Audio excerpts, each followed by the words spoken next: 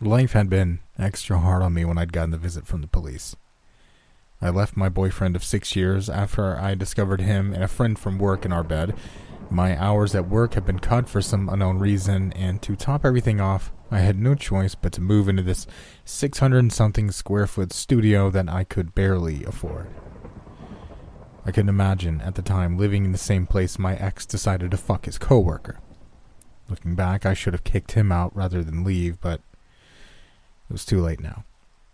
I'd signed the lease and it was all settled. I kinda shut off from the world after that.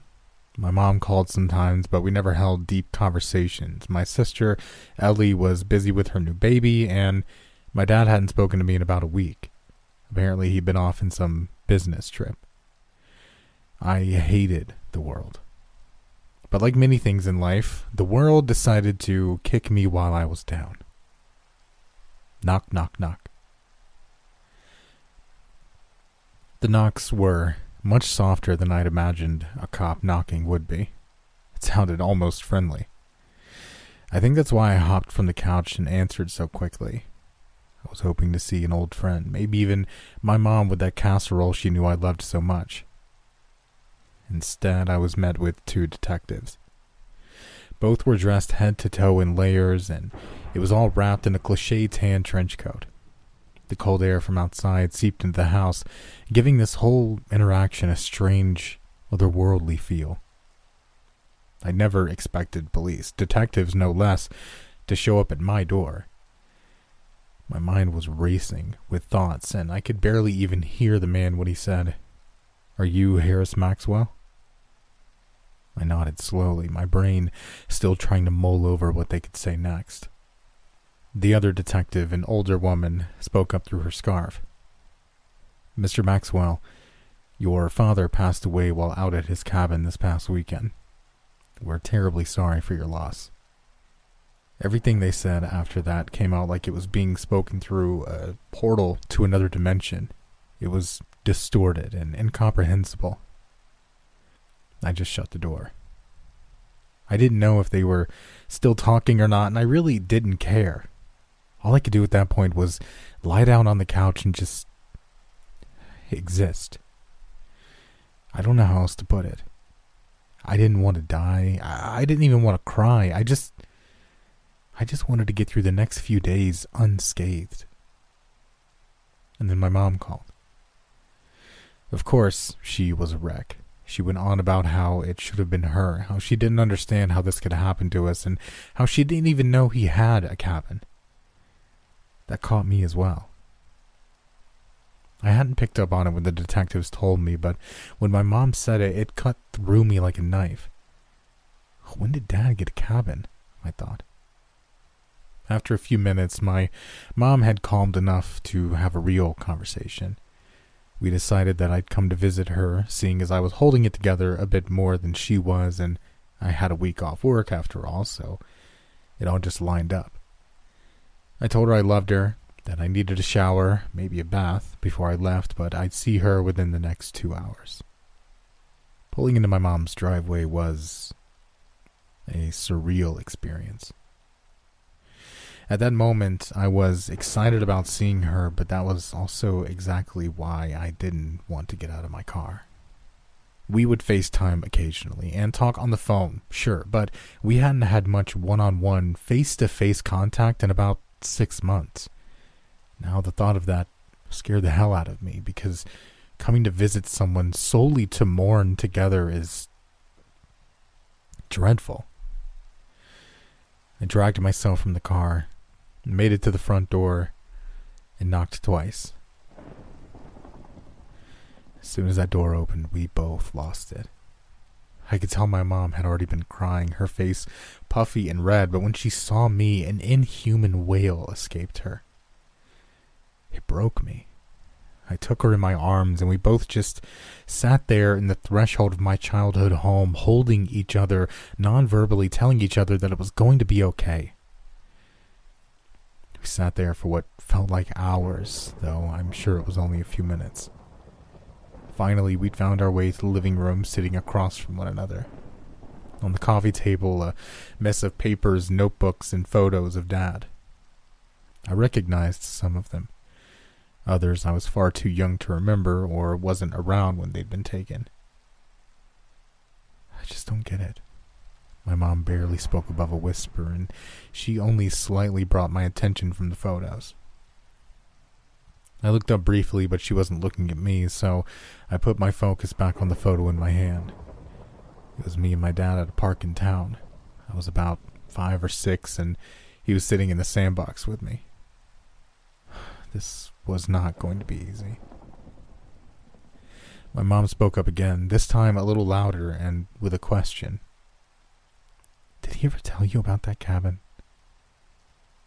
I shook my head. No. It was news to me as well. I thought maybe you knew. Like maybe it was somewhere you two went for anniversaries or something. She smiled and let out a puff of air from her nose. 45 years we've been married, and he couldn't think of telling me about it? She seemed more betrayed than angry. You know, the police told me he'd had that cabin since 2010. For 11 years, he'd gone off on work trips for a week or even 2 weeks at a time, always coming back irritable and quick to argue over the littlest things. It's like he was a different person. He'd always find his way back to his regular self, though. I just thought it was work stress. Now I'm not so sure. I knew what she was implying. I wanted to assure her dad wasn't having an affair, but given that I'd had no clue my boyfriend was having one, I had no merit in that conversation. My mom let out a shaky sigh, new tears falling down her cheeks as she got up and headed to the kitchen. I assumed it was for a new glass of Jack. I could smell it on her breath. She wasn't a drinker by any stretch of the word, but losing the one closest to you can make you act out, I suppose. I stayed put in the living room, sifting through more pictures and old writings of my dad's. Letters from when he was overseas, family recipes, even little to-do lists he'd never thrown away. But there was one thing underneath one of the large stacks that caught my eye. A leather-bound notebook. I scooped it up to give it a better look. It was much heavier than I'd anticipated and far more high quality than any notebook needed to be. There was a small strap on the front secured by a smaller piece of leather, and that piece was secured by 2 brass rivets. I pulled the strap and opened to a random page. Your dad had a thing for codes. I jumped. My mom had seemingly appeared behind me and was looking over my shoulder. How I didn't hear or smell her breath was beyond me. She leaned in closer. I tried my damnedest to understand what it says, but I just don't get it. She sighed and headed back to the kitchen. Take it home if you want it. Maybe you can figure it out. I know you'll want something of his to keep, so let that be it. I have the house, she chuckled, though it seemed hollow. So it's only fair. I looked back down at the jumble of letters. My father had taught me all about codes and ciphers when I was growing up, but in my teen years I'd grown out of it. Just glancing over the page, I could make out a few words from what I remembered. Cabin, 3 days now. Something, the woods, dead. A chill creeped across my spine. Sure, that mix of words could mean a plethora of things, but something being in the woods and also being dead didn't sit well with me. I flipped through a few more pages and scanned over the coded messages. More words started popping out at me.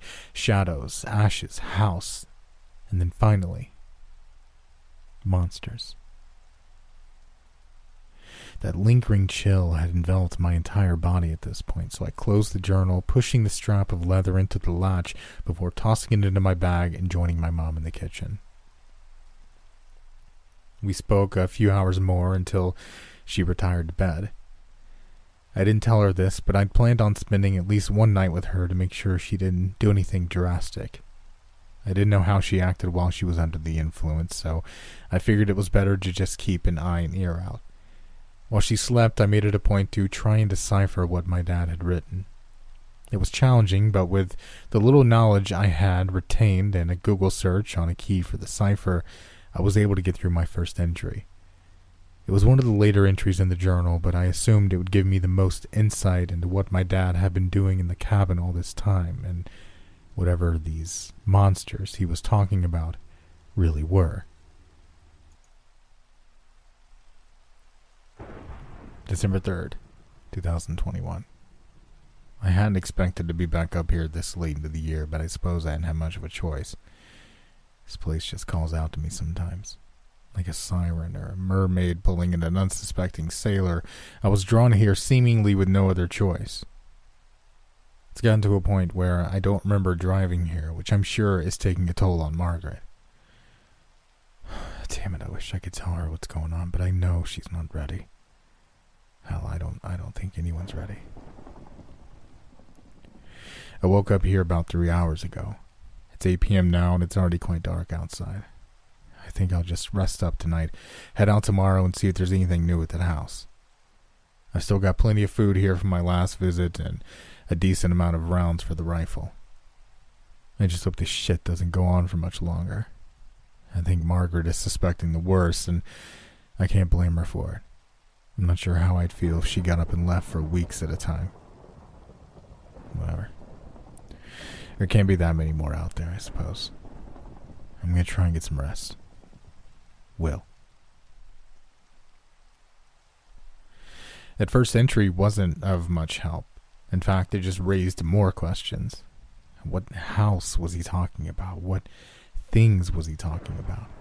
And why did he need a rifle? My dad had been an avid hunter in his younger years, slightly less so when he left the military, but I couldn't see him driving out for a hunting trip alone, without telling anyone. He was responsible enough to let me, my mom, my sister, and even some close friends from work know where he'd be going. Why were these trips so much more secretive? Maybe because he didn't even know he was going, I whispered. I found myself talking out loud a lot when trying to figure things out, and this was taking far more brain power than I'd expected. I flipped over to the next page to find a new entry dated just a few days later.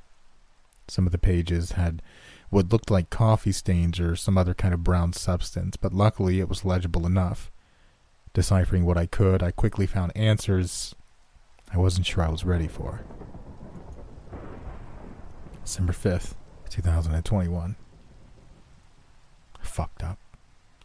I should have lit that damn match when I'd had the chance. I'm not sure how much time I have left here, so I need to get this down for whoever reads this and cracks the cipher. Whether it's an old buddy, a cop, Harris, anyone, y'all need to know what's going on in these woods. I've been coming here periodically for some time. There are older journals stashed somewhere in my house that detail the first few years, but as of now, this is the most important one. These things out here, I call them shadows. They're quick, slender, and absolutely vicious. They seem to be head up in a small house about 1.5 miles up an old game trail south of this cabin. I've seen 10, maybe 12 of them throughout that house, and I know they're not afraid to leave. They've come to the cabin more than once, tapping on windows, scratching at the door, and trying to pry the lock open with their talons. I know you can kill them. I've only done it once, but it's possible. Fire seems to be the only way, or maybe just light in general, given they don't seem to like that too much either. The rifle will slow them down, but only for a short period. Long enough to get the hell out of there. The one I'd managed to send packing came rushing at me in the basement of that house. I'd had the torch held out arms linked after my flashlight's batteries died. The bastard screeched and lunged at me like a cheetah going after a gazelle. It was that night I found that these shadows are actually quite solid. I jutted the torch outward like a dagger through pure instinct, and it made contact. The shadow began to burn. First just around the torch, but soon the flames ate at it, slowly making its way from the inside out, like lighting a piece of paper on fire from the middle. It screamed and wailed, crawling up this wall and that until it finally just poofed, and it was gone. There wasn't a loud explosion. There weren't any guts or skin left over. But what was left had me baffled. A stain of that thing was left on the concrete floor of that basement. It reminded me of a chalk outline you'd see in the old detective shows, but it was totally filled in and the details were there. The long, gangly limbs, the misshapen head, and those claws. I heard another one running its nails across the walls, so I ran back as quickly as I could. Just tonight, I had my second run-in with one, and things have only gotten worse since.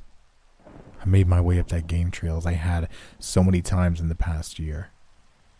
This time, though, I think they knew I was coming. I just made it through the threshold of the door into the foyer and started pouring gasoline, fully intent on burning that place to the ground and maybe the whole forest. I assure you, there is no wildlife out there to be displaced. For miles out, the land was desolate, not so much as a beetle on a log. The creatures in this house had changed the entire ecosystem around them. Of course, I didn't want to be in the house when it went up, so I stepped out off the porch onto the forest floor. It was when I was changing into the clothes that I brought with me that didn't have gasoline on them that I heard it. It was a new sound, but I knew without a doubt it was coming from one of the shadows. Slipping my second shoe on, I looked up. In the doorway, a shadow was perched on the frame like some kind of demented four-legged spider. It hissed at me, letting black ink-like fluid drip from its mouth to the porch below. If I'm remembering correctly, it even sizzled when it touched the rotten wood. Determined to put this to an end, I grabbed the matches from my pocket and lit one. The shadow hissed again, and just as the match left my hand, it lunged at me. The gust of wind it caused blew out the match, and before I knew it, I was on the ground completely unable to breathe. The shadow had perched on my chest like a vulture, the vicious black spit dripping onto my neck, causing immense pain. It felt like a cast-iron fire poker was being jammed into my flesh, and the smell that came with it was worse. It lifted one claw up high into the sky, completely unfazed by my punches and kicks, and then brought it down, slicing into my side. I screamed out in pain. It was unlike anything I'd ever felt. It was like being stabbed and cauterized at the same time. Holding on to what strength I had left, I dug my thumbs into the beady white eyes on its tall, gaunt face. I did some damage. It jumped off of me and ran back into the house. I made my way back to the cabin as quickly as I could, given my condition. I started writing this an hour ago. It's taken me this long because I continue to black out.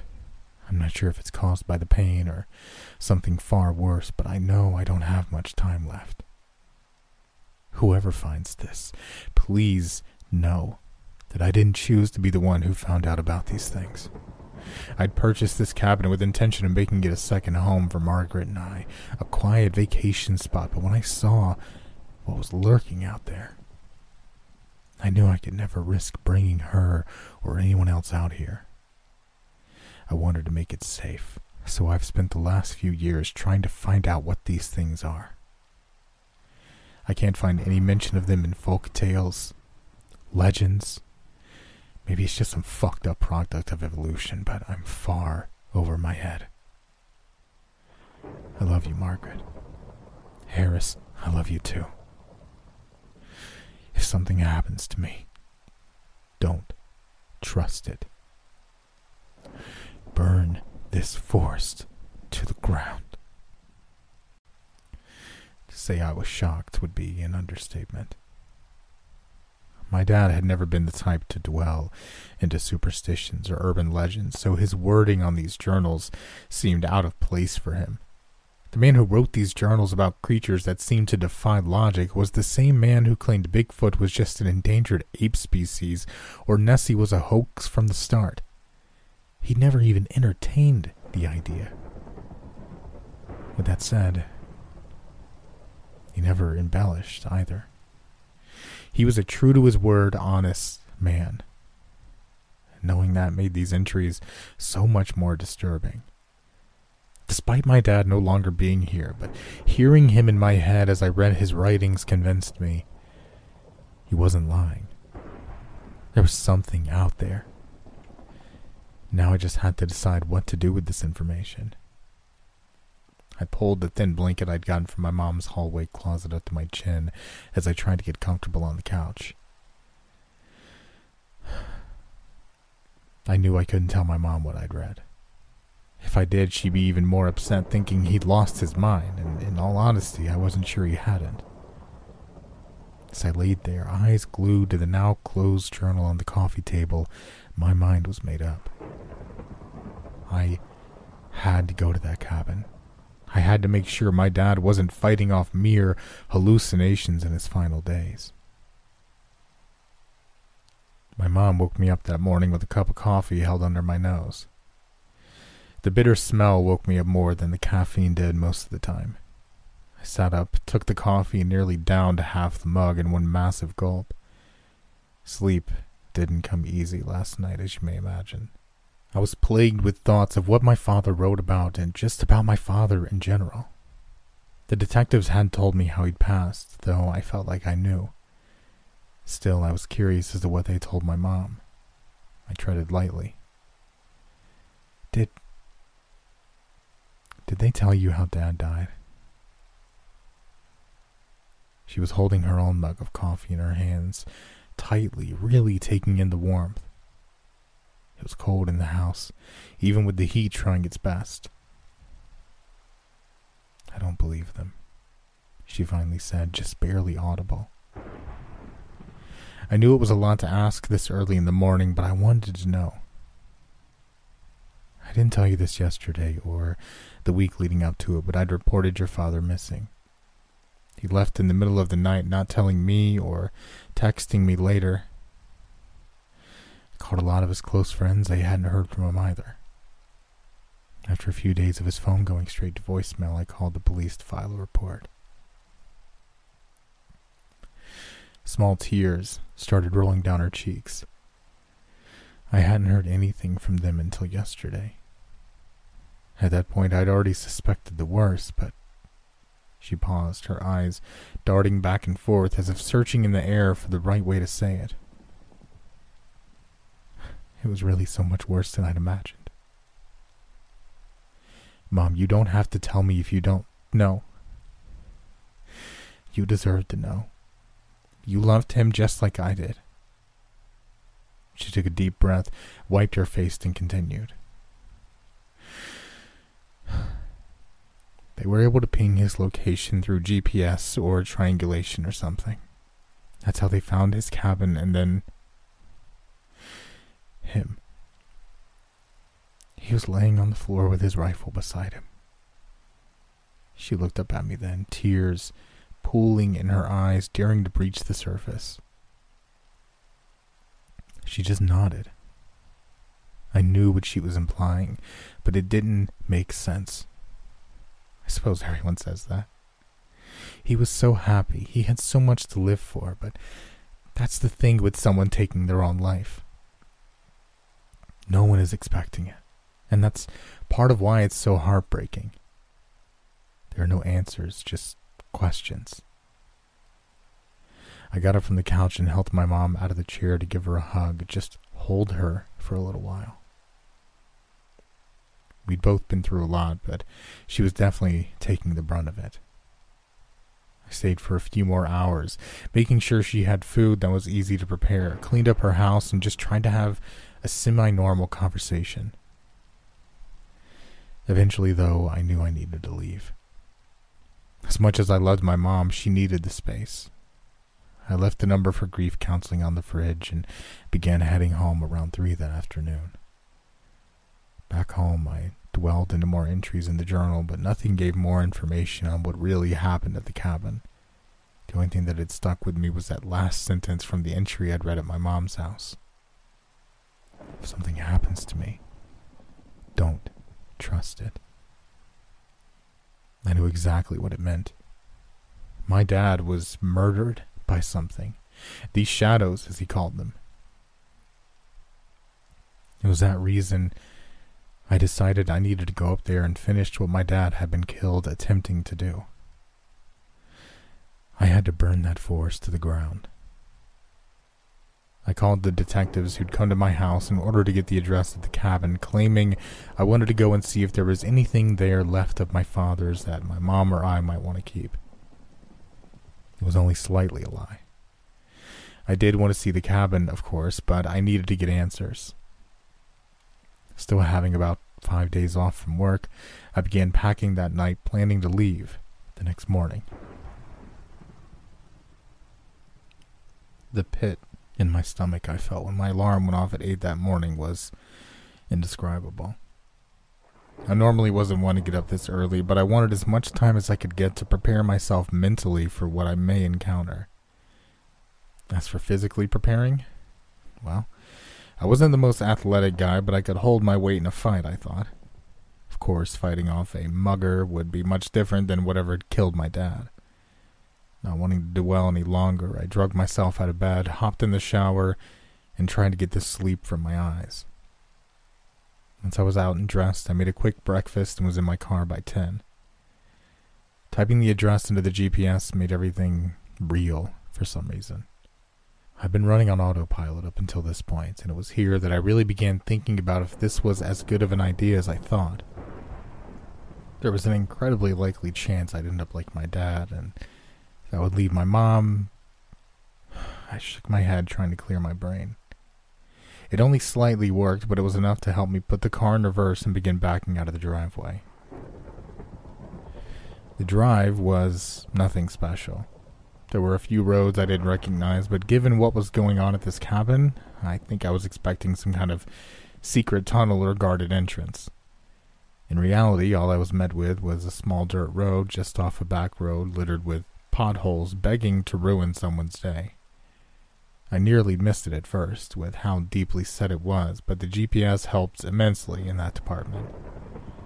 Immediately, my body was drenched in dread. It was in the low 30s outside, and while I was warm and cozy the way here, it suddenly felt inefficient. I wasn't sure if it was my body reacting to the fear bubbling in my belly, or if the dense tree cover was to blame. The road took about 5 minutes to traverse. It was just big enough to fit my sedan, and much like the road it forked from, littered with potholes. If I'd been in a rush, I could have made it to the cabin faster, but rushing was the last thing on my mind. When the road opened up, it did so to a cul-de-sac-sized plot of clear land. Right in the middle sat the famed cabin my dad spent his last days. It was smaller than I'd expected. There was no front porch, just 3 steps leading to the front door, a window to the left of it. I walked around to check out the other sides, but was met with more nothing. There were 2 more windows and a stone chimney that looked to be hand-laid, but that was about it. I found myself wondering how he'd paid for it, but then I noticed something else. It was dead silent. When my father wrote in his journal that no one should be afraid of displacing wildlife, I thought he was just saying that to drive home the importance of killing these monsters, but no, he was right. There was nothing out here. No fluttering of wings, no rodents running around. Nothing. The familiar chill was creeping onto me once again, so I decided now it would be the best time to look inside. I'd never thought living in a studio apartment would end up being a good thing, but it turns out being accustomed to such little square footage was in my favor. Everything you needed was within eyesight. The kitchen, the bathroom, a shower, a bed, and the fireplace. It felt rather cozy until I saw the stain on the floor. I knew immediately it was where my father had been killed. It couldn't have been anyone else's outline after all, right? It was dark, black, and stained the unvarnished floor. A larger brown-red outline surrounded the head of the silhouette like a sick halo of some sort. Seeing it made me want to cry, of course, but for some reason I didn't. And I think looking back now, I know why. I'd made up my mind that my dad hadn't taken his own life, and seeing this outline on the floor set that in stone for me. Why, of all places, would my father lie down on the floor to kill himself? My dad was a man of comfort, always complaining about things being too soft, too hard. It took him 3 hours to pick out a mattress. I know it sounds silly, but I just couldn't see my father lying on the hard, forgiving, splintering wood of this cabin to spend his final moments. Unfortunately for me, that only meant one thing. These shadows knew how to take control of firearms, at least enough to turn it on their attacker. This was getting much more terrifying by the minute. I spent the next few hours trying to get accustomed to staying here. My plan was no more than 3 days, as I felt it would be long enough for my mom to start worrying about me, but not so much that she comes looking for me. With night slowly approaching, I decided it'd be best to stay in tonight, rather than try to do the deed. I was still far too anxious to even think about going outside right now, and traversing this place in the dark seemed like one of my worst ideas. I threw a few logs into the fireplace, some smaller twigs and sticks into the potbelly stove, cooked and ate dinner before crawling into bed. When I first heard the noise, I thought it was part of some nightmare. I was in that state of awakeness where the world is just far enough not to feel all the way real. But as I continued on, I realized it was more of a living nightmare rather than a dream. I slowly opened my eyes only to be met with near total darkness. The fire had long burned out, and the only light was what was coming from the moonlight shining through the windows. I scanned the small cabin for any sign of squirrel or raccoon prowling, but as I focused more, I came to the realization the noise was coming from outside. Seconds later, that small bit of light casted over the room was blocked by something. Something far from human. I wanted to believe this figure was being distorted through the pane of glass, and I would have, had I not already read my dad's journal. The figure was lanky, the torso no thicker than a light bulb as it curved like an upside-down U, the end punctuated with a small but bulbous head. The head slowly danced back and forth from one side of the window to the other, then corner to corner. I had no idea if it could see me from there, or if it could see me at all, because there were no eyes. Now, don't get me wrong, I didn't look at the thing. I was still as a statue the whole time, but the shadow it cast, there were 2 small holes, maybe the size of a $50 on its head. Every time it swayed to one side, I could hear the claws scratching the side of the cabin. It went on far longer than I was comfortable with, but did eventually go away when the sun breached the horizon. Despite running on just a few hours of sleep, I knew I needed to go see that house today, even if it was only for a moment.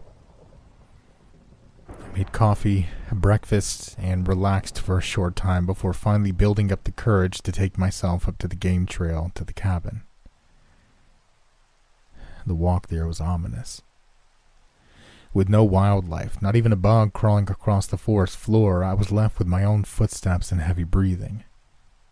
I never felt so alone and so watched at the same time.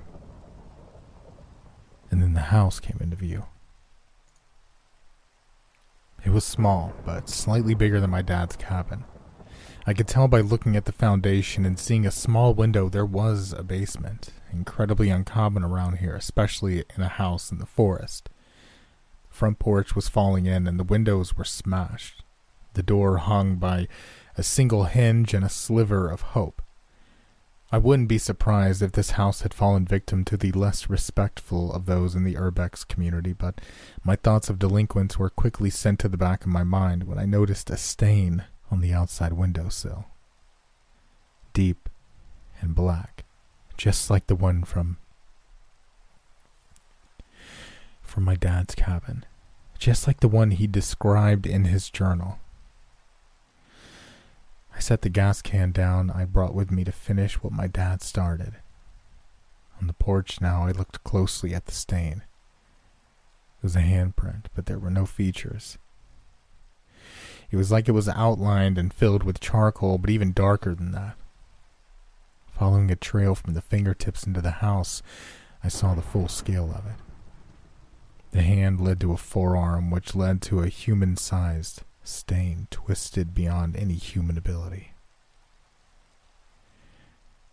It then clicked.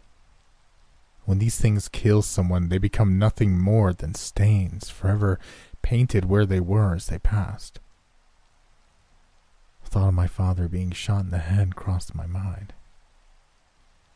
How would he have been turned to ash if he'd been shot? Then I remembered. He'd been attacked and wounded by these things. It finally clicked for me then.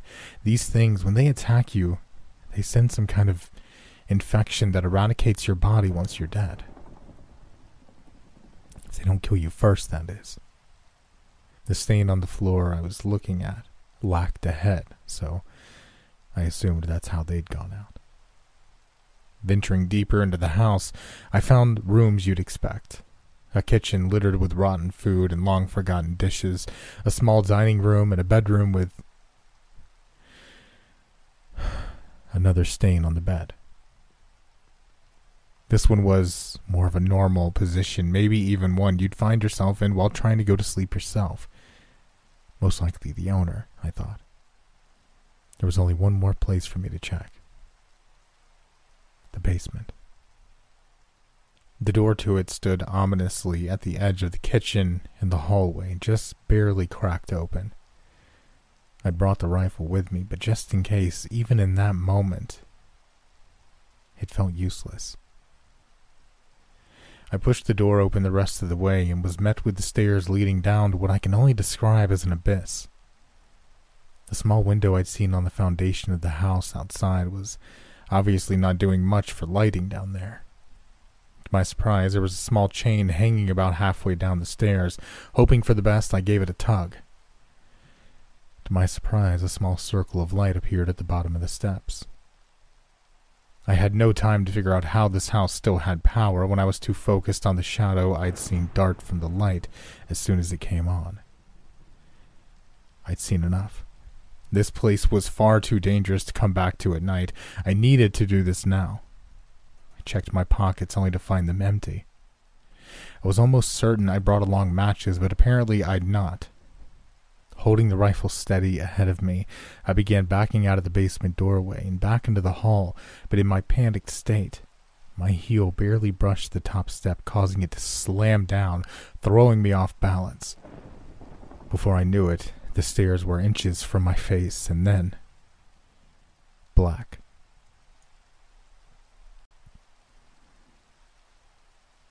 When I came to, I saw a light. A part of me believed I'd fallen victim to the shadows, and this light was the one you see when you've kicked the bucket, but when the pain set in, I knew I was still alive. My ankle was screaming, and my back wasn't too happy either. Slowly, I came to realize the light I was seeing was the light bulb I turned on moments before falling down there. And at that realization, I had another one. I was in the basement. The single place I didn't want to be. I pulled my legs to me as quickly as I could and began looking around. It was no use. I didn't know how long I'd been out, but I could tell, given by how dark it was upstairs, night had fallen. The rifle was still near me, just a few inches of the barrel poking into the darkness beyond this little sliver of light I had. As I started to pick it up, I noticed it was much lighter than I'd remembered. Looking closer, I saw the barrel had been mangled. The shadows had been given an inch and taken a mile. It was bent and twisted, with at least 3 inches missing from the barrel. It looked like it had been welded shut. It was useless. Despite this, I kept it close as I stood up. Even if I couldn't fire, it could be swung like a bat if all else failed. Staring up at the basement stairs, I had only one thought in mind. Survive. That goal seemed harder to achieve as I heard something begin rustling behind and then all around me. The shadows knew I was here, and while they couldn't get to me in the light, I knew they would come as soon as I stepped foot into that inky darkness ahead of me. Between the stairs and those apparent apex predators, it'd be a miracle for me to make it out alive. I didn't see another choice, though. The longer I wait, the worse my ankle will get, and if I were to pass out from the pain, I run the risk of falling into the darkness, completely defenseless. And seeing what they'd done to the rifle, I was more than happy to risk running. But they were closer now.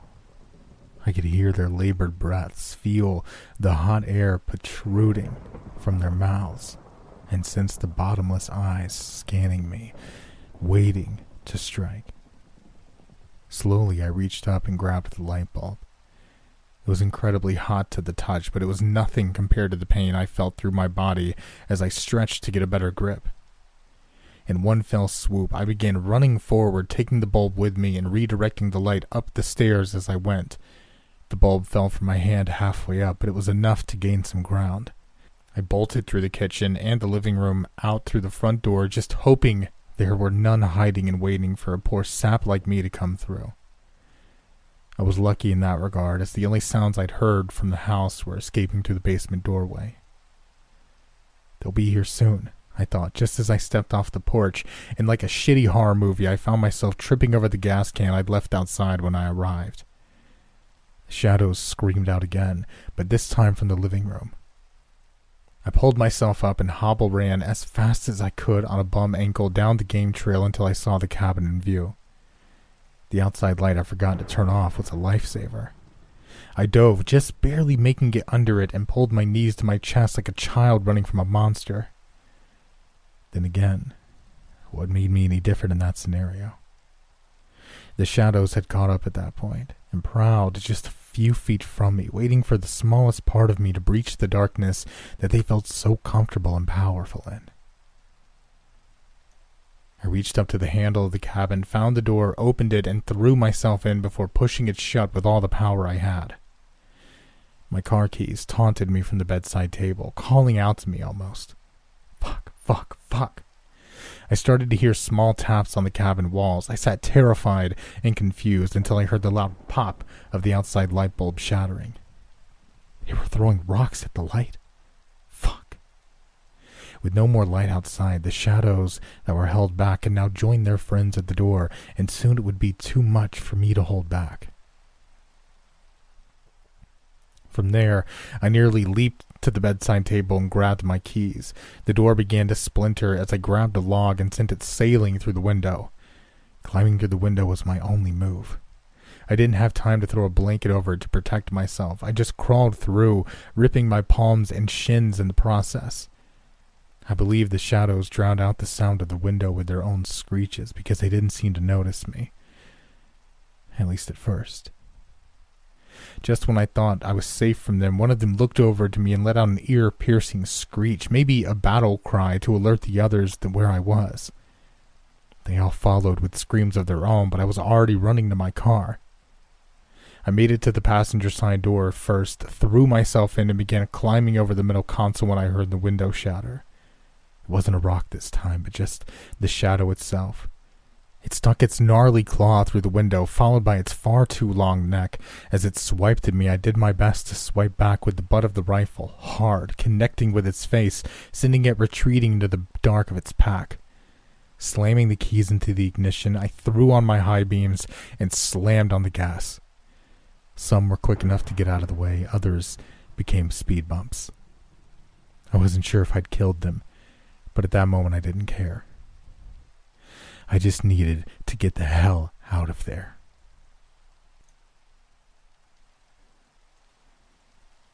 I pulled over some miles up the road when I saw I'd gotten a signal again. My first thought was to call the police, but when they basically told me I was full of shit, I opted to reach out to the local wildlife service. Of course, they didn't answer given how late it was, but I left a voicemail. Hi, I was staying in a cabin off of Deer Creek Road, and I came across a pack of wolves or coyotes that seemed to have been infected or sick in some way. They're right up the game trail just south of my cabin. I can give you the exact address if you call back. I'm just worried some poor camper or hiker is going to get killed out there. Thanks so much. Bye. I hated lying, and I hoped they wouldn't pick up on the absolute terror in my voice, but I had no choice. If I would have told them I was attacked by bipedal shadows in the woods, they would have written me off just like the police did. I'm headed to the hospital now, but I needed to get this all out before I was pumped with pain meds. I hope they give me enough to forget about all this, because I don't want the burden of knowing what's out there anymore. And I fear I sent a group of people down there to deal with a problem that most likely doesn't have a solution. I fear that I sent those people to death. Not because of the few I saw jumping from my headlights as I drove, or the ones that I saw banging on the cabin door, but because of the thousands I heard as I sped up that road to save myself.